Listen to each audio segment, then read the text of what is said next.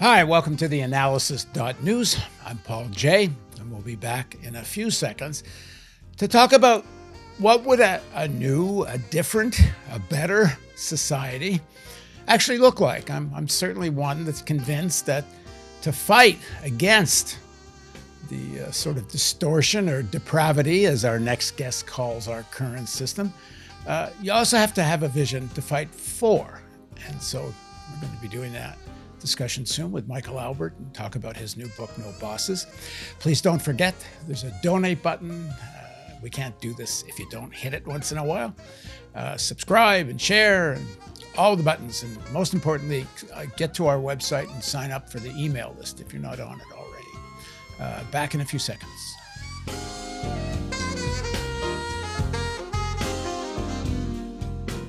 In a preface to the book No Bosses by Michael Albert, Noam Chomsky writes the following: "The chapters do not provide a complete blueprint, but rather the essentials, or what Albert calls a scaffold, for future experience to fill out.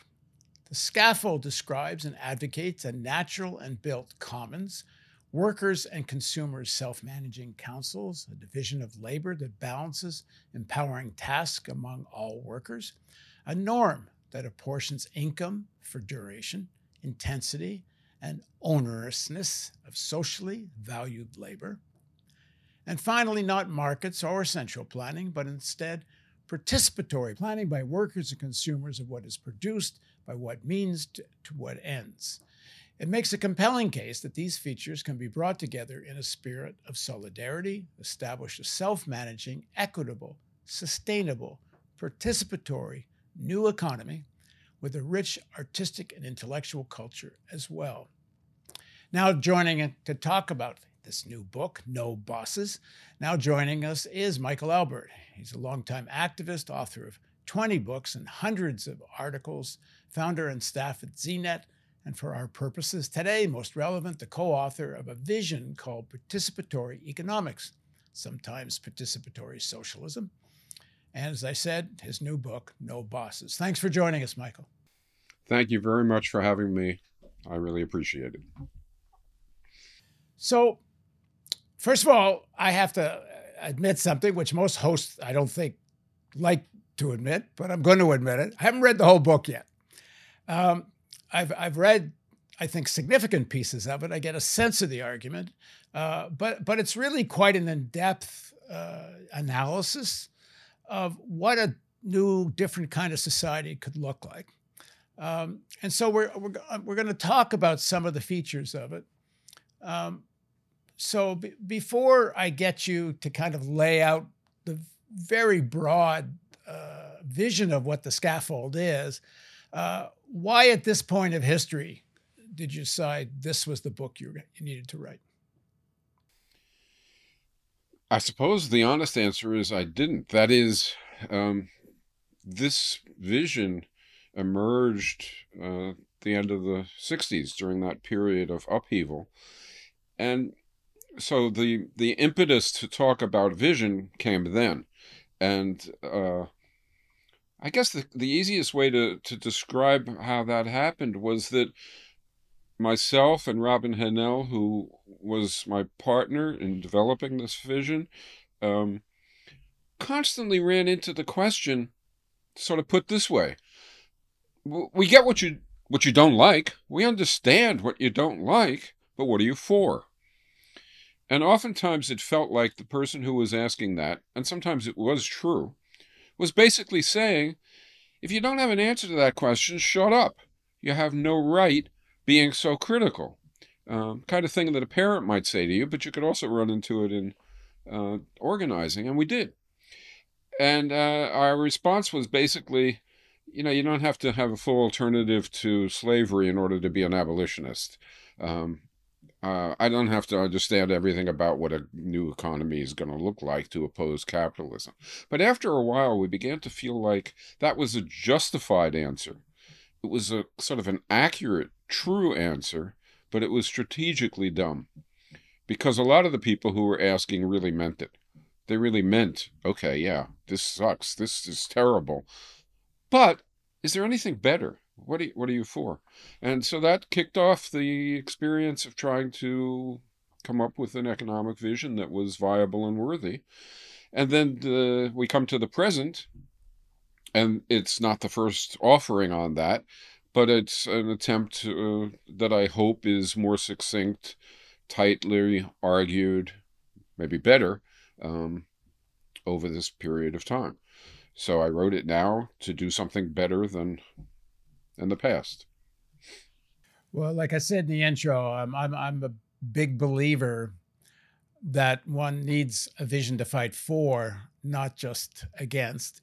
I mean, in the 1930s, in the 40s, even to some extent the 50s, but less so, the Soviet Union was that model for millions and millions of people, and rightly or wrongly, and whether they really understood what was going on there, it was a work. The state was at least a worker state. It certainly had full employment and healthcare, and actually a very good educational system, and so on and so on.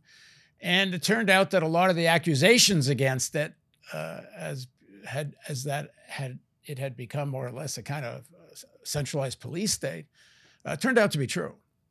A lot of people didn't want to believe it. But that didn't mean that vision wasn't something to fight for, at least in a broad sense. And then when that vision collapsed, it left a real gaping hole in the progressive movement around the world. Now we, sort of what you just said, we know what we don't like, but what are we actually fighting for? And so I think this is a critical question in terms of organizing in the movement. And the thing, too, is, people wonder what's going on with the support for Trump and this kind of right-wing politics, because in some ways it's filling a void. The traditional American narrative is espoused either by corporate Democrats or old-style Republicans is quite discredited, and it's not a vision that people will fight for. So I think it's very important to have this debate and discussion. It's one of the things I've always wanted to do with the analysis, and I'm glad we're doing it, and I'm going to do a lot more of it. And of course, there isn't one vision of what we're going to fight for, but it's sort of in the same ballpark. So give us a sense of what that scaffolding is. Let me just say, I'll do that in a second, but let me just say that I agree with you completely about the importance of it, and I'd even like to add an element. If you're fighting against something, that's good, if the thing you're fighting against is horrible, as it is.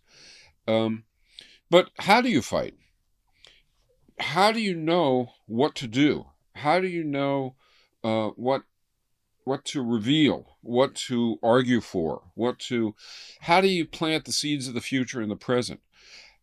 So that's one reason why vision matters. It's because strategy isn't rooted only at one end in the present. It also has to lead to where you want to go. And the other reason is the reason I think you were driving at, which is, you could almost say psychological, but I think it's more than that, which is that absent the positive, we're entirely negative. And that negativity has a kind of a tone and a dynamic and a culture associated with it, which is very off-putting. And so we don't attract people because they feel like, well, I'm supposed to make sacrifices and struggle and reorient myself, and you won't even tell me what for. And they also feel like, well, I'm supposed to do all those things, and the sort of vibes that you give off are so negative, and I don't want to do it. And so we need vision in order to grow now, not just because it would be nice to have it down the road when there's something to implement. Okay, so what's the scaffold, you asked? Well, first of all, what's the logic of it? It's those things which we can say confidently now are needed, are necessary, if the future, and this is an economy we're talking about in the book No Bosses, other things are also important, kinship, the political system, community, culture, but the book is about the economy mostly. What things can we say are needed and essential, basically, if this future economy is going to have the attributes we want it to have? Not a full blueprint, for the reasons Noam gives, and one more. One, we don't know enough to do a blueprint. We're going to learn all sorts of new things as time passes. You can't blueprint them in advance. So that's a point that Noam makes, and when he makes this argument. But there's another reason, I think, that I feel, which is it's not our place. It's not our place to tell future citizens the details of how they're going to function. The only thing that it's our place to do is to try to hand them a world in which they can function the way they want to, in which they can manage their own lives, in which they do have equity, in which they do have solidarity, and so on. And so the scaffold is those components of a new society which are essential, and without which you're not going to have that. So the most obvious one is the one that has been, pronounced, argued for forever, for a long time, which is that you can't have private ownership of the means of production. You can't have capitalists. You can't have 1% who own everything and who, therefore, administer everything, determine the outcomes for everything. And in place of that, participatory economics says, let's have a commons of productive assets. It really sets aside ownership completely. It's not capitalists who own it. It's not anybody who owns it. It's this commons of productive assets. And the question then becomes, well, how do you get to use it? How does a workplace get to use the resources and the tools and so on? But the idea is productive commons. Okay, so what you're about to describe, the scaffolding, is a building that's going to get erected after there's been a transition. We don't know for how long, from existing capitalism to essentially abolition of private ownership to ownership by the commons. So there's quite a transition that's going to have to take place, but that's not what the book's about. The book is about what might this look like once you have had this transition. Am I right in that? Basically, yes. And over on the side here, there's a file called Transition. And it's it's the next project. But yes, we now have what we have. We now have what? Private ownership of the means of production. We have what we call a corporate division of labor.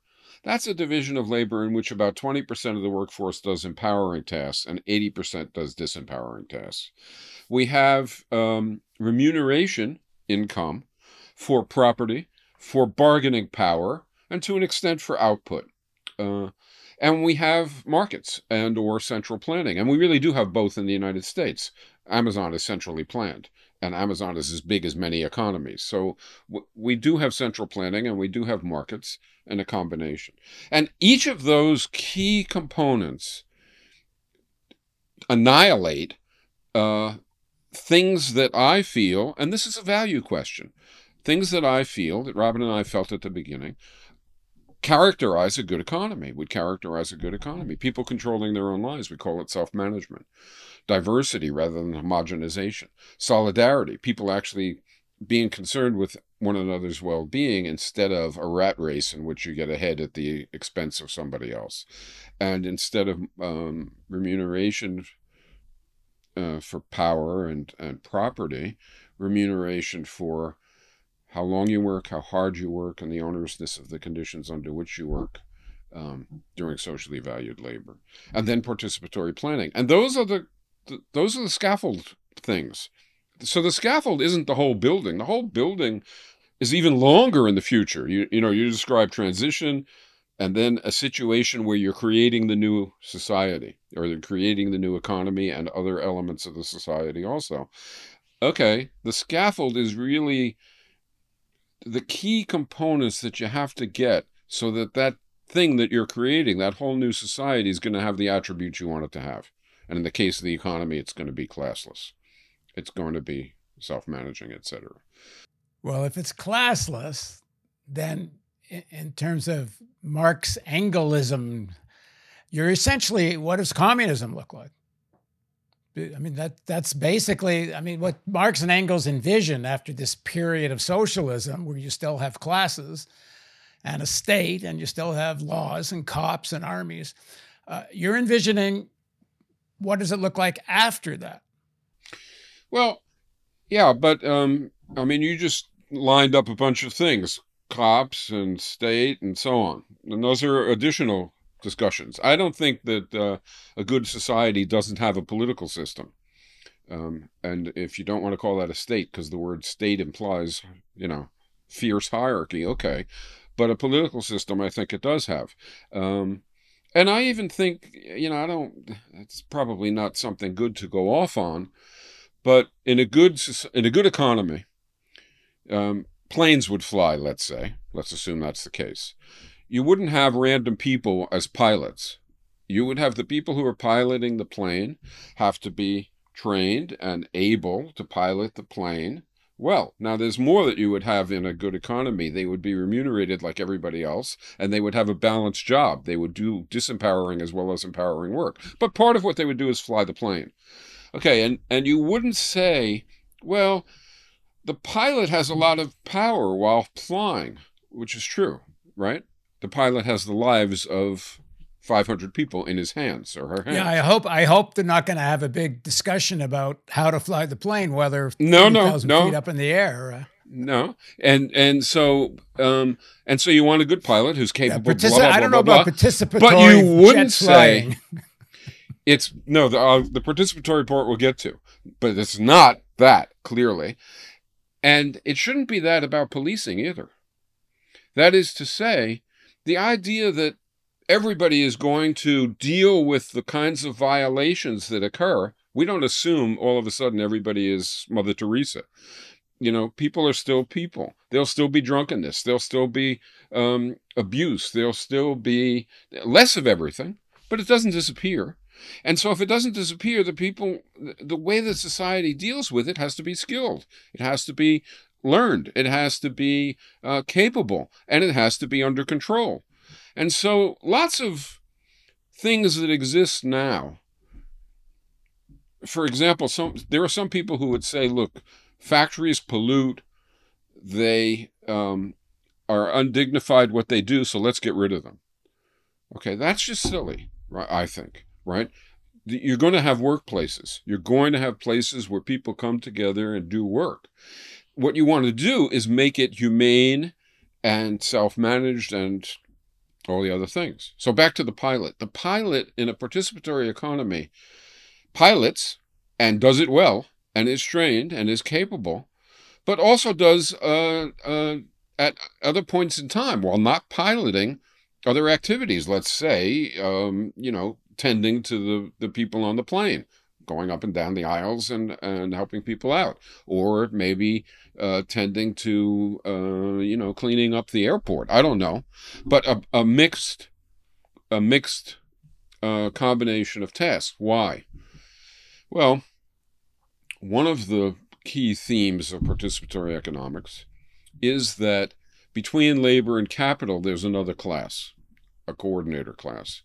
People who, by virtue of their circumstances in the economy, so in that sense, it's a sort of a Marxist argument, by virtue of their circumstances in the economy, have more empowering work. Their work gives them a degree of knowledge, awareness, confidence, connections to other people, access to decision-making levers, and 80% are the opposite. Their work deadens, exhausts, reduces skills, disconnects, and so you get a situation where the 20% basically become a new ruling class over the 80%. And the solution to that in participatory economics, or part of the solution to that, is that you don't give 20% of the workforce all the empowering work. You instead define jobs, this is the new division of labor, define jobs in such a way that everybody has a mix of responsibilities and tasks which are comparably empowering. So everybody is prepared to participate in the workers' council and also in consumers' councils in a self-managing way, rather than 80% being so exhausted and deadened and devoid of information about what's going on and lacking confidence that they don't want to participate and after a while don't, and 20% who set the agendas and do the debating and the arguing and make all the decisions and rule. And that's that's a piece of participatory economics, which is connected to and motivated by the desire to get rid of not just an owning class on top, but to get rid of a class of empowered employees on top by having that empowerment spread out. So that's one of the key scaffolding features. The argument is, if you don't do that, if you keep the old corporate division of labor, you're going to, no matter what people's wills is, no matter what people's inclinations and their heartfelt desires are, that's not the issue. The structure will impose a class division and class rule. And so you need to change the corporate division of labor to balance job complexes. Well, to kind of root this in where we are and might be, the world you're describing only comes into being if there's, as I said before, a kind of transition from primarily privately owned economy to socially owned economy, whatever form that might take. And to some extent, it's a different discussion because you still have classes and you still have probably a mix of public ownership and private ownership. But to get where you're at, and I don't know if in the book, I'm not sure it goes there, but assuming humanity survives our current circumstances of climate threat and nuclear threat and so on, you're at a whole nother stage of human society, which at this point, aren't you into artificial intelligence and robotics? Like the whole nature of work is going to have changed. Like, I don't know if there are any brain dead menial jobs anymore. Yeah, I have to admit I'm not too impressed with that kind of formulation. But let's go 20 years into the past, right? No, what do you mean not impressed with that? What aren't you impressed by? I am not impressed with the with what's attributed to artificial intelligence and what it's going to be able to do, and I'm not impressed with the notion that there'll be no onerous work. There will be, and it will have to be shared. But if there isn't, great. But let me go 20 years into the past, because I think what we're talking about here is relevant now, right? And so in Argentina, when there was an economic crisis and tons of factories were taken over by the workforce, but they actually weren't taken over by the workforce in the way we think of it. What happened was the capitalists punted. The capitalists decided this thing is no longer working for me, and they basically left. And the coordinator class inside those workplaces said to themselves, it was already failing. Without the owner, it sure as hell going to fail. I'm going too. So they left also. So you had all these workplaces of diverse kinds that were void of their ownership sector and void of their coordinator class sector, but the workers couldn't go anyplace, so they took over.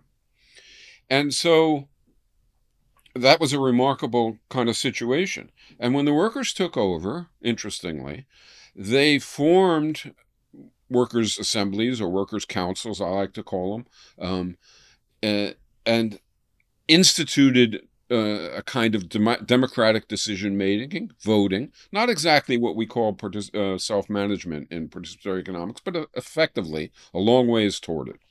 They also pretty much leveled the wages. So they went a long ways toward equitable incomes. They even, in some cases, took into account people's personal circumstances. So they did that too.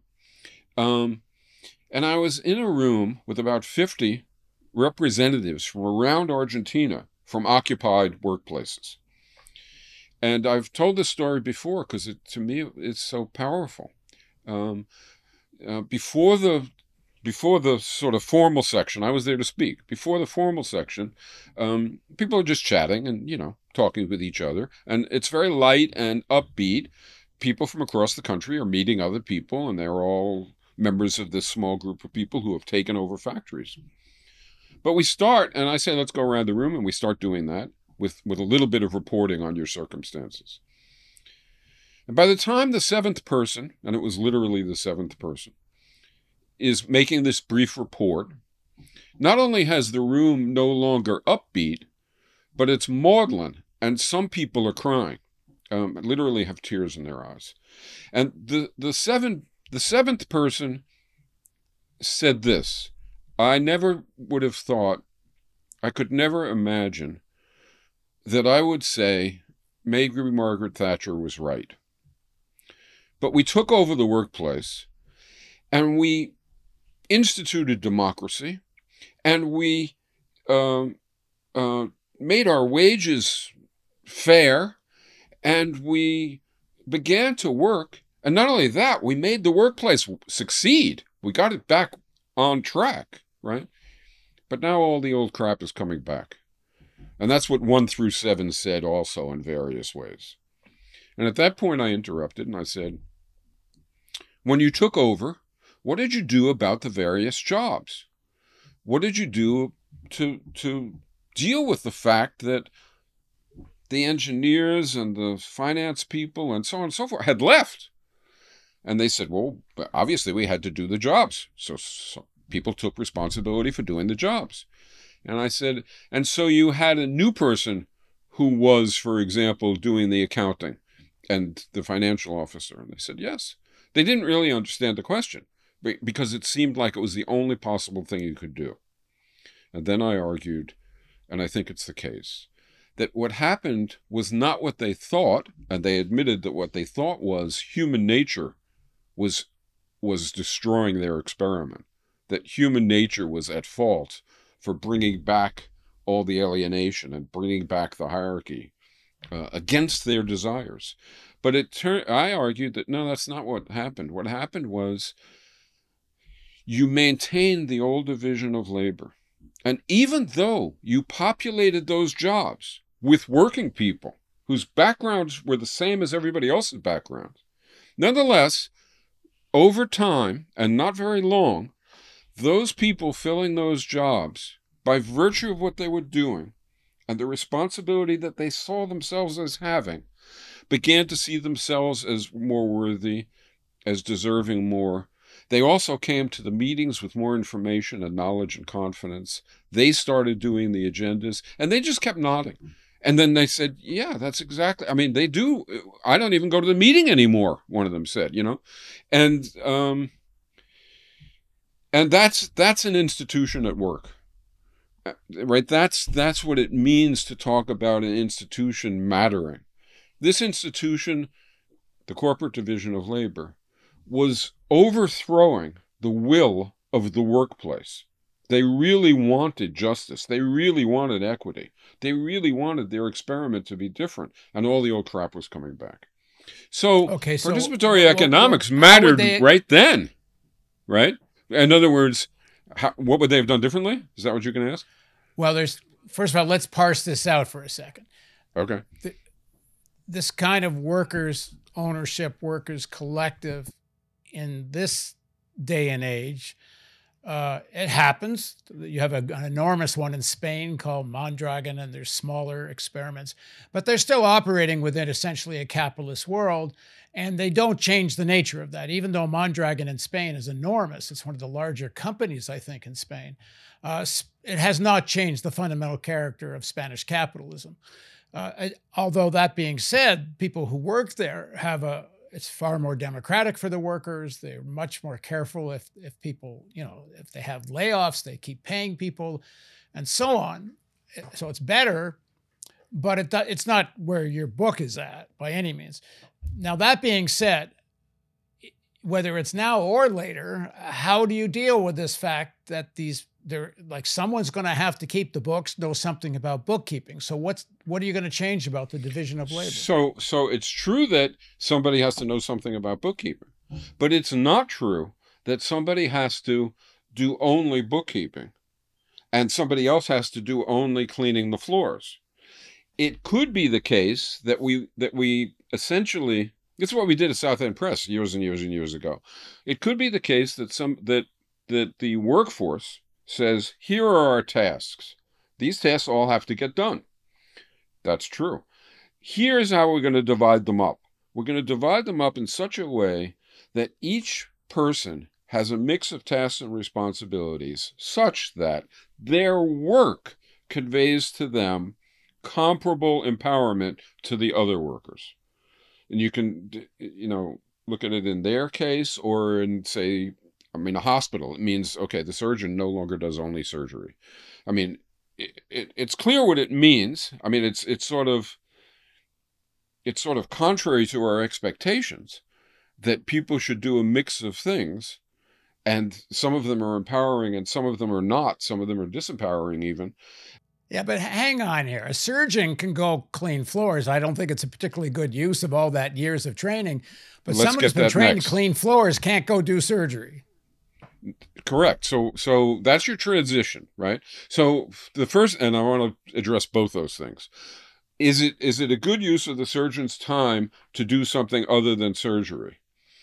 If you look at just the surgeon and you look at just the patients of that one surgeon, the answer is no. It's idiotic, right? I agree with you.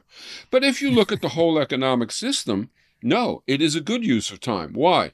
Because the surgeon, and that is to say everybody who does empowered work also doing disempowering work, means that the 80% of the population whose upbringing, circumstances, schooling, and situation at work denies their capacity to do anything empowering, and thus gets no empowering work out of them, right, is undone.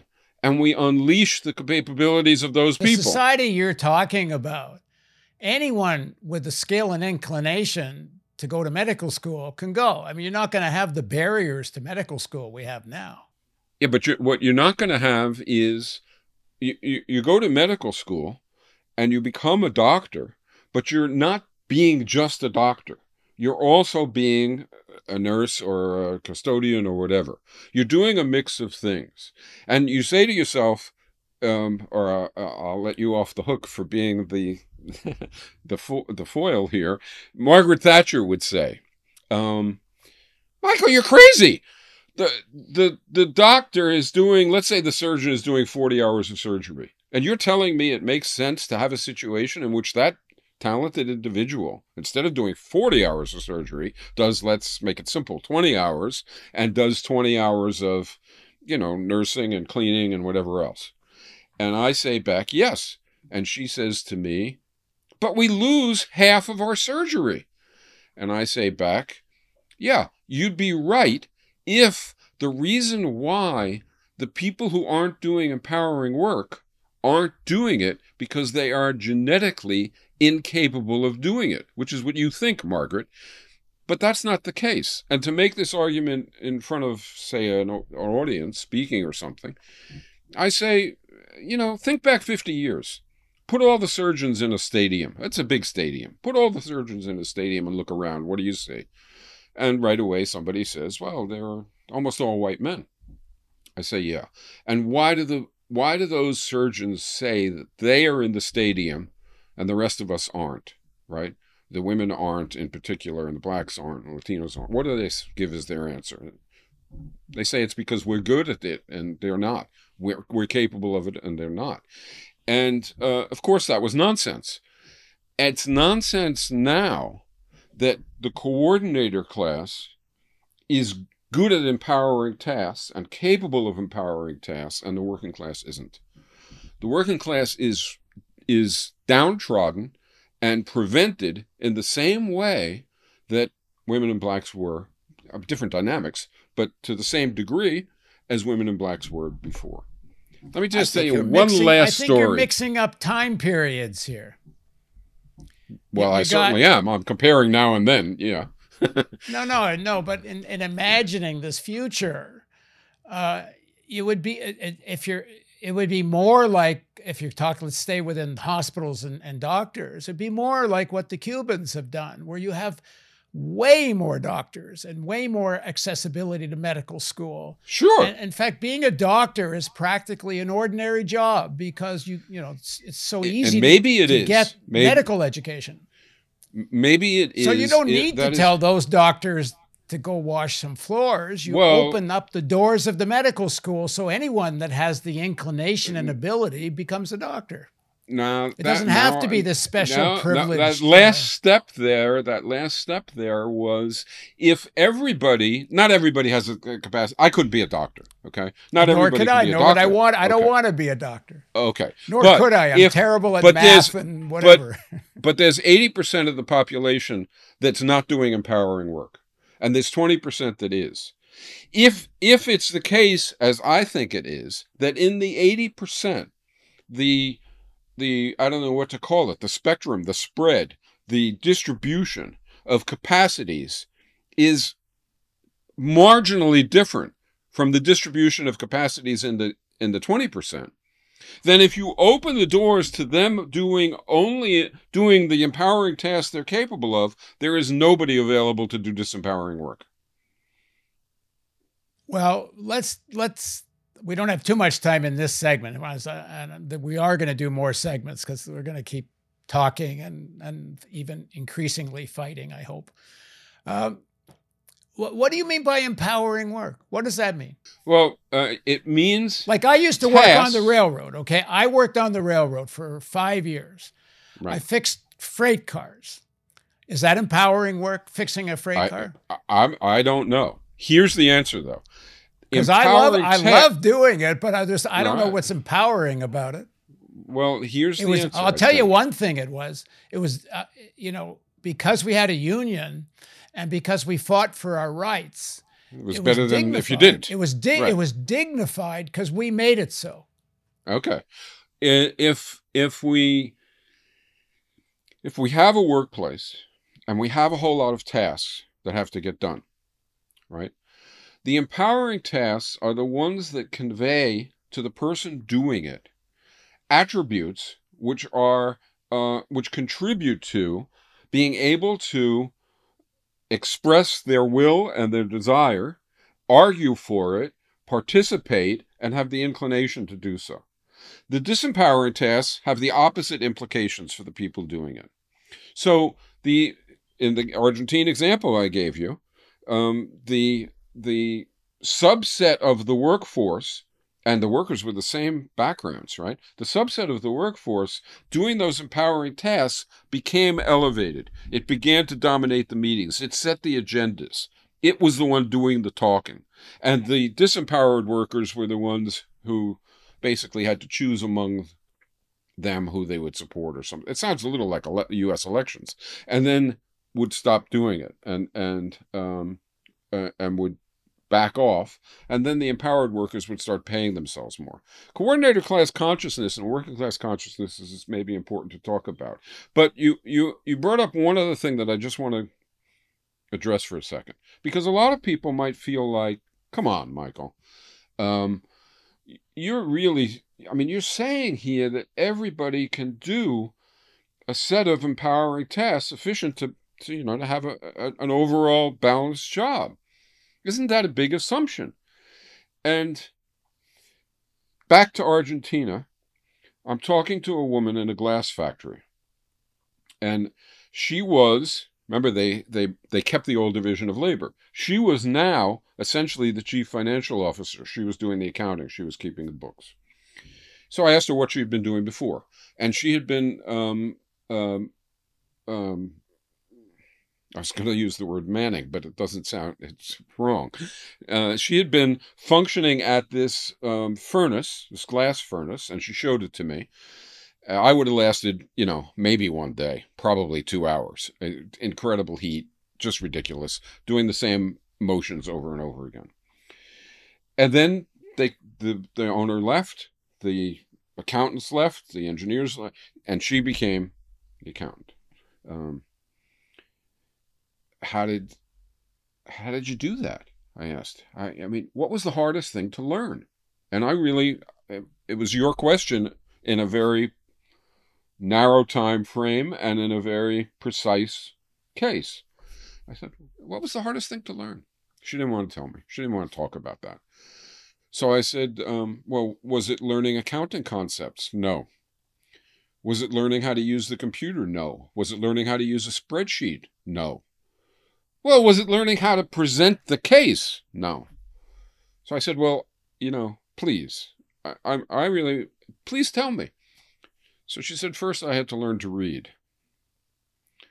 So this person went from being a working class person doing the same rote movements over and over in front of a furnace, which was probably taking years off her life, to being the person who was doing the accounting and the books and reporting on it in a period of a few months, right? And had to learn to read on the way. Now, I admit it was much for me to believe, but it was there, right? The capacity of people is a lot greater than we let on. You and I couldn't be a doctor or a surgeon for a lot of reasons, not wanting to, probably not having the dexterity, not having the whatever, right? But everybody can do empowering tasks. Everybody can do empowering tasks. The number of people who work on assembly lines. But I think you're putting too much onus, too much emphasis on the job as opposed to the relationship to power in the enterprise. That's just because it's what we're talking about. Well, no. Maybe you are, but I wouldn't. I'm saying that you could be the person in charge of picking up garbage cans, but you could also be a member of the management committee. At the same time, you could be a member of the HR committee. But that's a balanced job complex. That's what? In other words, what participatory economics is saying is that it's not I don't have to be a part-time accountant. I need to be on a decision-making body that has power, and I can still have my job picking up garbage cans. Yeah, fine, absolutely. Just like the doctor can be a surgeon and pick up garbage cans. Agreed. No. I'm not saying that. The surgeon should be a surgeon, but the cleaner should also be on the management committee, not just picking up garbage cans. I'd frankly be quite happy if the surgeon just kept doing surgery. Yeah, but like when I worked on the railroad. Most of the nurses wouldn't be happy. Did you notice that in the strikes that are going on? And the strikes that are going on right now in the hospitals, right? One of the most notable things is the doctors. Because they're not collectively owned.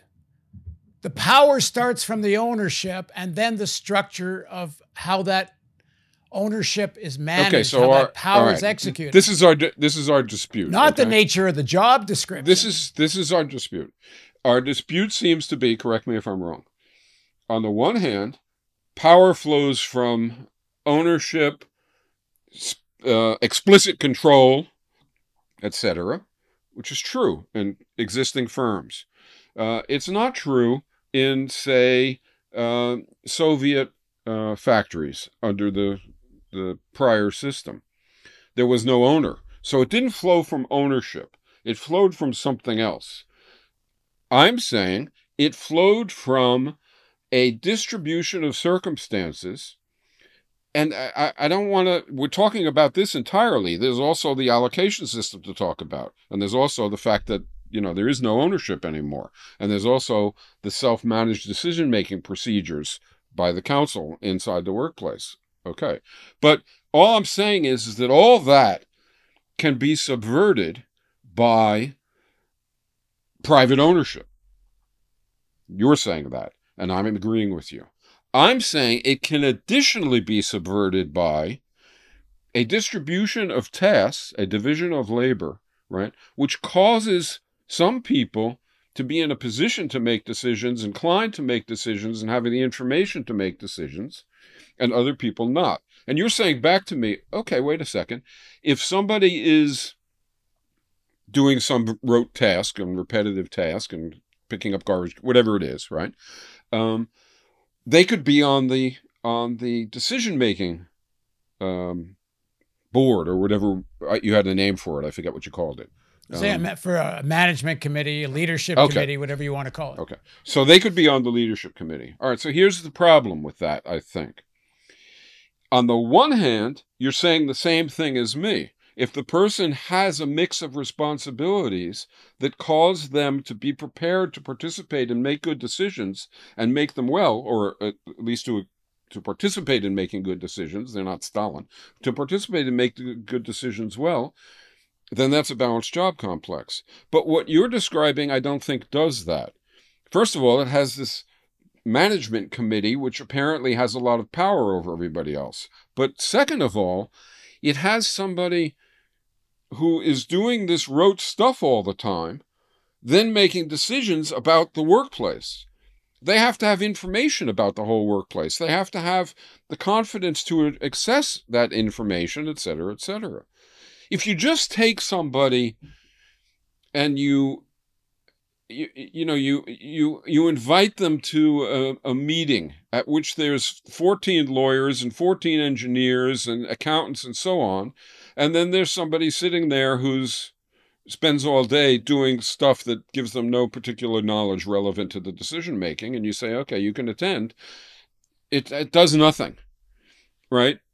It does something. Actually, I don't agree with that. Okay, we're getting long here now, because you should watch these interviews I did with Jane McAlevey on how she does bargaining now, not in the future, where when she meets with the employer and she's either advising or in the leadership of the negotiations on behalf of the union, she invites the entire workplace. Which is fine. I would too. Right? I would too. But in the end, there are representatives that get elected, and they do choose who's going to speak. There is going to be a certain level of practicality where you need some kind of decision making that isn't going to involve everybody. There'll be all that. Well, wait a minute. What do you mean decision making isn't going to involve everybody? Well, let's say you want to, should we hire so-and-so? You're not going to have a factory of 5,000 people where 5,000 people meet to decide if they're going to hire somebody. Exactly right. And who would hire? The people who are most affected would be the ones who would be most involved in that decision. For instance, we're hiring to be on a team that you and I are on. Well, then you and I are going to have a lot of say, because we don't like that guy. The team's going to pot. So yeah, the of course, people who but you also have to have an overview of the entire enterprise. So you're going to have an elected body. And maybe everybody that has should an have overview of the whole enterprise. Maybe everybody should have a significant overview of the whole enterprise. Let's say we're going to have a decision about the hours of work, right? What time work starts, what time it ends, how the workplace, et cetera, et cetera. Some decisions affect overwhelmingly just everybody, right? Those are the kinds of decisions that everybody is involved in. Those are big policies. Okay. And then there are decisions that affect a relatively small, this is self-management. There are decisions that affect overwhelmingly a smaller group, subject to those prior decisions, right? So they're working within those globally made decisions, and they're making decisions that affect themselves much more. And so they do that. That's fine. But the point is... Okay, well, tell you what, let's, before we get more granular about this, because it's a little bit of 1 foot in today and 1 foot in tomorrow here as part of the argument here. We're going to do another segment about this, because we are going to have a fight about how you have a modern economy without some kind of planning. And I know you're saying you don't need It's called participatory planning. Absolutely, well, you do need planning. Okay, well, let's find out in the next segment what that's going to look like. Okay. So anyway, write in, send us your questions and comments. Pick up Michael's book. It's called No Bosses. And where do they get your book? As far as I'm aware, I'm so isolated, COVID. It's in stores and it's online, Amazon, all the various online purchase places. It's available everywhere. Okay. Or so I'm told. Okay, great. Okay. I know what to point to. Wait, let me point to one thing. There's a site called nobossesbook.com, and all the reviews are there that have come out so far. The book's only been out a couple of months, 2 months, basically, exactly. But there's, I think, about 15, 16 reviews there. There are a lot of interviews. There's all sorts of stuff there. So people could look there and get a feeling for, well, do I really want to read this book or not? And then if you do, you get it. And if you don't, you don't. Okay, cool. All right. Thanks, Michael. And thank you for joining us on the analysis.news.